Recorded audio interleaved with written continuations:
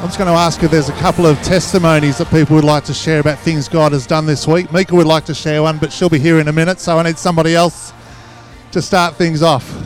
Oh, she's ready. Okay, come up, Lyle. Hallelujah. I thank you, Lord, for you saved my neck once again, dear Father.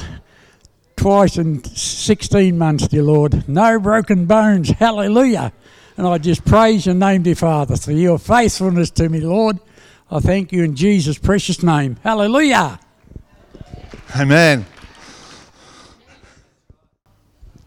I first of all just want to say how thankful I am to see you all. It's just beautiful to be back with our church family and then to have scones as well. Thanks, Sal. And the testimony, apart from just being so good to be back together again, you know I like bushwalking, and I think my daughter actually likes bushwalking more than I do, which I thought was impossible years ago. And she had a heart attack a few years ago, and now she's right back into it and doing very well. And that's a testimony in itself. Hallelujah for God's healing. So she said, let's go on the overland track. And I said, I'm not really sure this time. I haven't been feeling all that well. And she said, well, I'm going. So she chose the shortest day of the year week to go in the middle of winter. And she said, guess what? The forecast's really good, Mum. And I said, what? What's the forecast, Ellie? And Ellie said, oh, no snow. It's just going to be rain. And I had a look, and it was like rain every day of the 6 days of the overland track. And I'm like, oh, no. And for COVID requirements, you weren't allowed to be using the huts. So it was going to be tents, rain every day. And the ferry wasn't running because they chose this time to put the ferry through, get new motors and repaint and refurbishing, which meant an extra day at the end. So a whole 6 days of walking.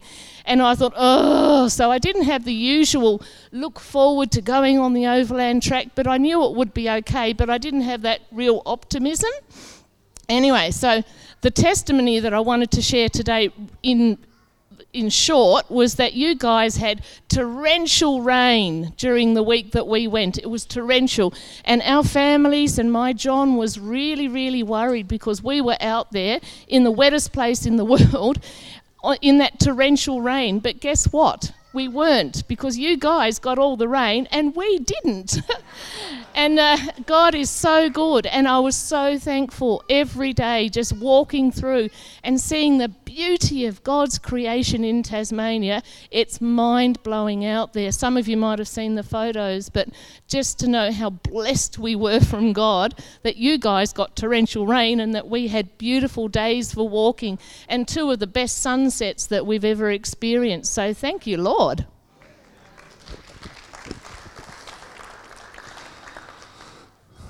I think quite often that God does a whole lot of things behind the scenes, even little things that we need to be thankful for that we often don't recognise.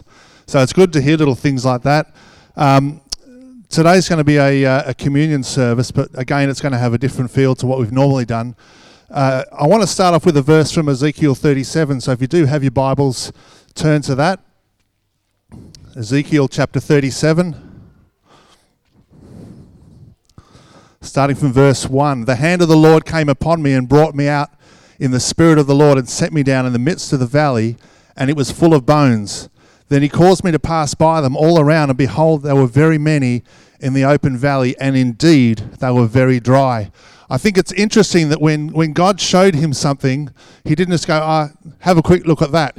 He took him around, he got to see that they were many, and they were very, very dry. In the natural, these bones were dead, and nothing was going to happen to them. God allowed him to see that. In verse 3 it says, and he said to me, Son of man, can these bones live? So I answered, O God, you know. I think what a wise response. And his response may have been one of a lack of faith. But what I love is the fact that he kept his eyes focused on the fact that God knows. And when God asks you a question, don't say, no, it's not going to happen. God, you know. And he goes on there and responds. And God says, again, he said to me, prophesy to these bones and say to them, O dry bones, hear the word of the Lord. Thus says the Lord God to these bones, surely I will cause breath to enter you and you shall live. and I will put sinews on you, and will bring flesh upon you, cover you with skin, and put breath in you, and you shall live. Then you shall know that I am the Lord. And his response to that, how many of us would look at that and go, you are kidding me. What, God, what are you thinking? His response to this was, so I prophesied as I was commanded. And what I love is that Ezekiel kept his focus on God, listened to what God was saying, and allowed God to give him the direction that he needed. What would have happened if Ezekiel said, God, you're aware these bones are not only dead, but very dry. They're half rotten. God, you know this isn't normal. God, you know this can't happen. But he didn't say that. He chose to align himself with God and listen to what God's direction was. And coming out of COVID, we've basically been seeking God as an eldership, me definitely as pastor, part of our leadership team, our staff. We've been meeting time and time again saying, God, what do you want for us as a church? The last 18 months, the theme has been birthing, and God's been speaking about birthing something new in this place. And we're hearing this all over the place. The theme of reset is something that's becoming more and more common. And like I said last week, reset doesn't just mean starting again. It means to set from start, but maybe even with something different. And I love that sort of concept in there because as a church, we're feeling to do something different, as you're obviously seeing, but not run a program where every Sunday it's cafe like this. We're trying to disciple people.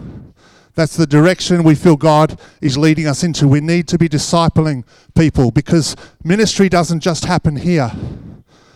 Too many people do their Christianity in church where it's safe. But we're called to take our Christianity out into the world, out into the workplace, out in the places that we mingle every day. And Ephesians 4:11-13 says, and he himself gave some to be apostles, some prophets, some evangelists, some pastors and teachers for the equipping of the saints for the work of the ministry. And over the last couple of months, that's the phrase that God's been ringing in me, to equip the saints for the work of the ministry.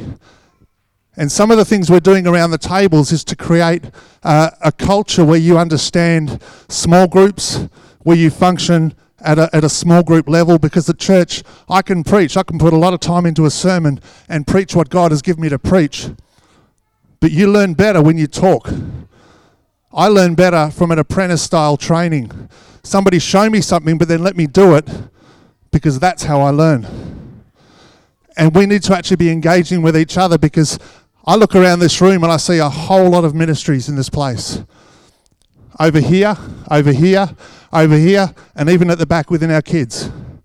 God can speak through every single one of you. If God can use a donkey to witness to someone, he can use you to breathe life into someone. The things that you can bring out at the table are very powerful, and they can train and equip others. You can pray for each other at a table level in a much more effective way. You can grow in a much more effective way. And I've had people saying, well, why aren't we doing worship yet? Because we want to do what God's leading us into. And I'm not saying we don't do worship. We can worship anytime. There's so much music on Spotify or YouTube or wherever else. We can worship anytime. And we should worship anytime. But we're going step by step by step, allowing God to lead us. We want to be in tune with what he's saying. And we're feeling at the moment, it's to make disciples. It's to focus on discipleship. It's to focus on equipping people. And this week, we had a meeting on Wednesday night to continue talking, a bit of an update on last week, to look at where we are. And I was praying, God, last week went good. We had a lot of great feedback, but what about this week? God, I need help. What are we doing this week? And I started praying, and I very clearly heard God say, instead of praying for one thing, expand your horizons and ask me what I want. So I did that. I said, God, help me get on the same page as you. And as I prayed that, I suddenly heard him say, teach people to hear my voice. Teach people how to pray to me. Teach people how to pray for others. teach people how to worship, teach people how to pray with authority, teach people kingdom principles, teach them how to draw near to me, teach people how to evangelize, teach people intercessory prayer, teach people how to tarry, teach people how to wait on me, teach people how to soak in my presence, teach people how to study the word, not just go to YouTube, teach people about the Holy Spirit. And suddenly there's a whole thing in here, and as I looked at that, I thought, this is basic discipleship. God wants us to grow in the principles here, not so we can do church here, but so we can do church out there. So that you can actually engage with people where you're at. And around the tables, and you've noticed that there's a lot of kids in here. The benefit of a cafe is that the kids over here can be making noise and people over here can still hear themselves talking. But these kids are actually learning ministry principles for them growing up. And it's part of something we feel God wants us to do, is to do church as families. To train the kids, to listen to the kids. You know, kids have something to say. And like I said, if God can use a donkey, God can actually use a child to say something that will impact your life in a great way. And these times around the table are really kingdom connections. We're connecting with the principles of God. We do ministry at the tables. You learn how to do ministry at a small group level, but you also learn how to have conversation that is God-focused. So when you're, again, out there, you're at a cafe with some friends, you can suddenly ask questions that, well, what's God done in your life this week? And just some basic things that you can start these things rolling. A couple of weeks ago, I was prompted to dig out a prophetic word that I heard back in 1992 or 3, somewhere just before we got married, by David McCracken, who is Steve McCracken's father, who's been here a couple of times. And as I was reading through these prophecies, I stumbled on one from 1999 from John Jacks. And it says, I can see you at a place in the future where God is strategizing things and you're praying and asking God for strategy, and people are saying, but that's not how we do things. But he said, you keep listening to God, you keep getting a strategy from God, and God will start feeding you what you need to do. And as you do, a team will start to gather around you. And he said, I see it becoming like a sharp arrow that's cutting through the harvest field, and many, many people will respond. But what I loved about it was said, you will know in your spirit when that time is. And as I read that, this is now. And I believe God wants to bring in a harvest that's not going to happen here. It's going to happen out there. Because to bring in the lost, we have to be mixing with the lost. The arrow has to cut through the wheat for the wheat to be brought in. So the things that you're doing around the tables are an important part of ministry growth. It's an important part of discipleship. As I was praying yesterday, the phrase I heard was follow God's lead. And I thought back to the DNA prophetic word that Steve McCracken had here. And that was one of the lines within Outreach, follow God's lead. Another one was in pioneering, there's new things. And his prophetic word was creation is not a Genesis 1 thing, it's a God thing, and he's still creating today. He is still birthing things today. Sometimes we've called it entrepreneurial, sometimes we call it visionary, but it's creative. It's starting something new, birthing something in the spirit. And I wanted to declare something new to your church right now. God wants to birth some things. He doesn't just want to resurrect old things and dead things. He wants to birth some new things. But he needs some people to say, God, we want to embrace this pioneering. There are new things in God. Why? Because he's a creating God. And I'm created in his image. And the other one was in relation to process, keeping in step. We need to, at this time, be keeping in step, hearing what Father is saying what he wants us to say, not speaking when he wants us to not speak. But we need to be stepping back saying, God, even in this situation, what is it you want me to do? I was listening to a podcast this week, and Steve McCracken was talking about all the prophetic and how things are functioning at the moment. And he said, even in the things we face, we need to have one ear tuned to God to say, God, what are you saying in this moment? And he said when Osama bin Laden was captured and killed, he went aside and he said, God, what are you saying in this moment? And he said, I heard God very clearly say, I created man for relationship. Now that that man is gone, I will never, ever have another chance for relationship with him. And he said it was good to hear the heart of God for the lost. We will write some people off, but God says everyone needs a chance to hear about me. And so we need to be hearing God. We need to be learning from God so that we can take things out into the workplace. Today we're going to have communion. And what I love about communion is it's a declaration of the covenant that I have with God. And it's easy for us to fall around. We come to church on Sunday, we have a bit of biscuit, we have a bit of juice. But the word communion literally means partnership. If you're in partnership with somebody in business, you cannot make a decision on that business without consulting your partner. So why do we make so many decisions regarding our spiritual life without consulting our partner, God? Communion brings us back to that place we say, God, I am in covenant with you. I am in partnership with you. I have this need in my life and I'm bringing you in on this need, God, because I can't do this on my own. I want to see God do things in my life. And every time I have communion, it brings me back to that place where I remember a body broken and blood shed for me. It puts me in a place where it reminds me of the covenant that I have with God. 1 Corinthians 11:24-26 says, it tells us that it's a time to remember what Jesus has done.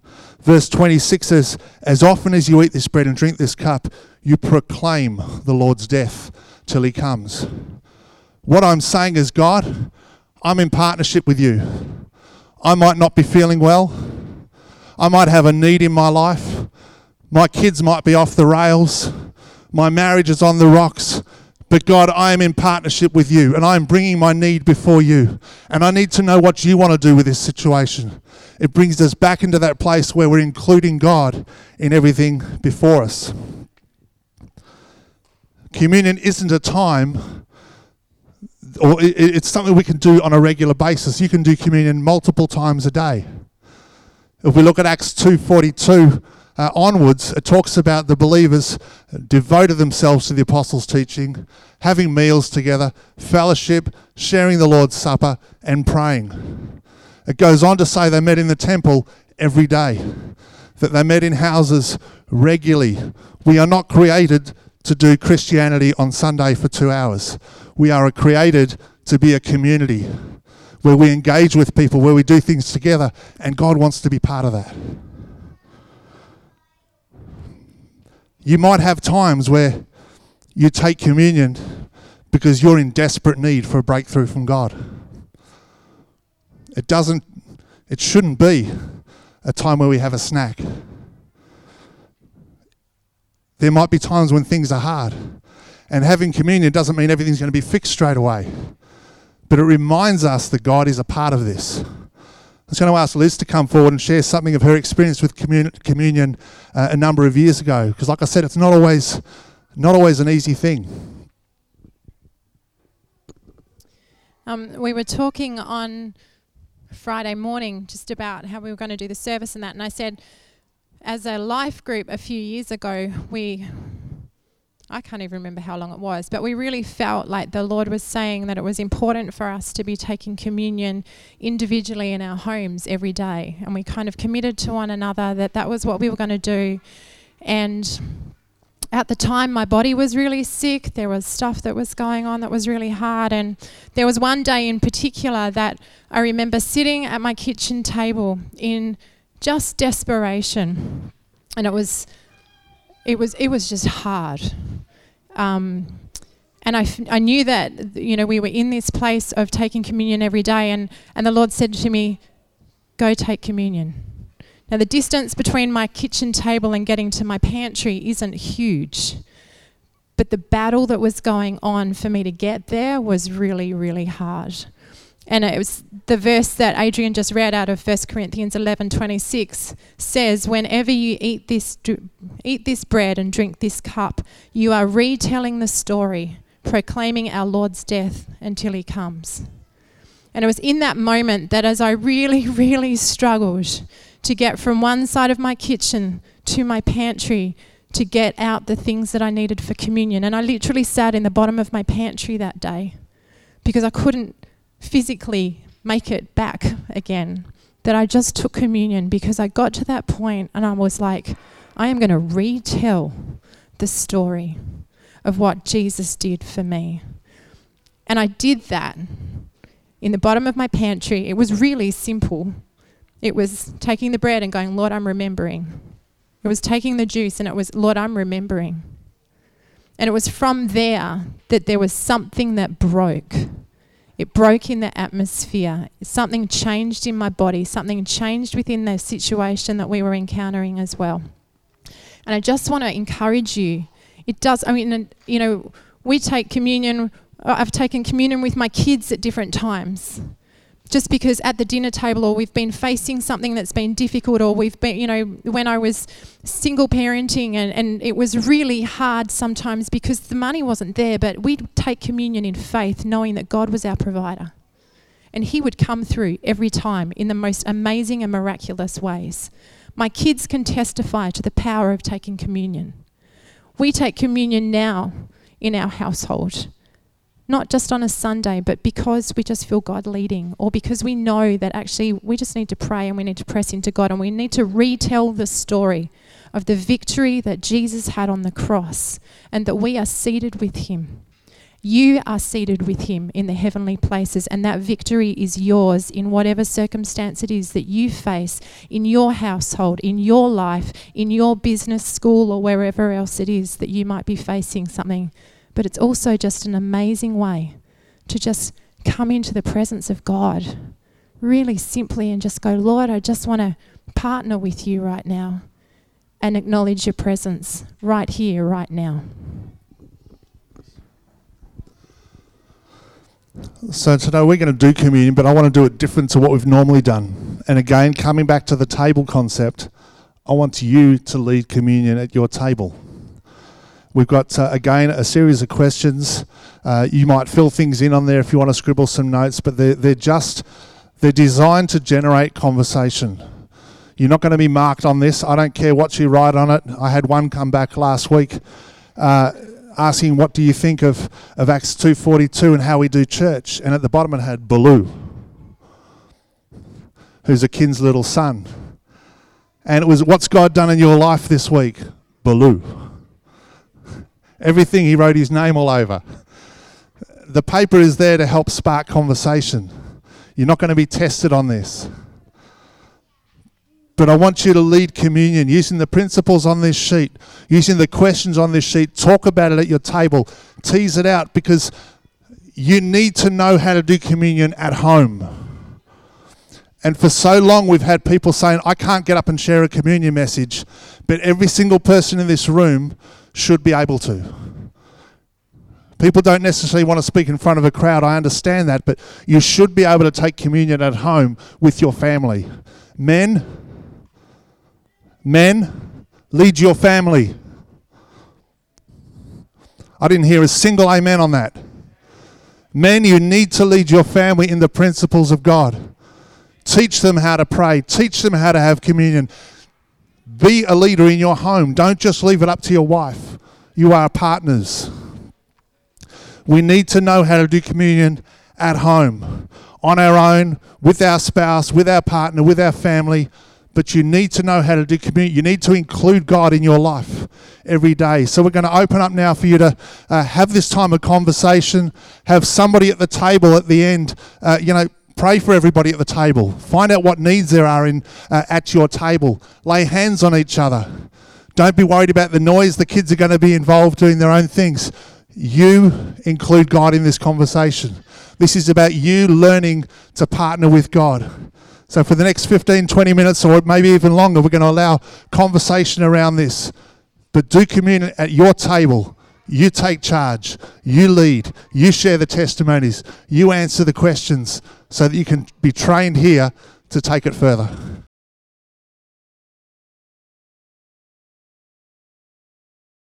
I'm just going to jump in for a minute. Feel free to continue when I'm finished with the conversation. You may not have had communion yet. There's still quite a number of people that haven't.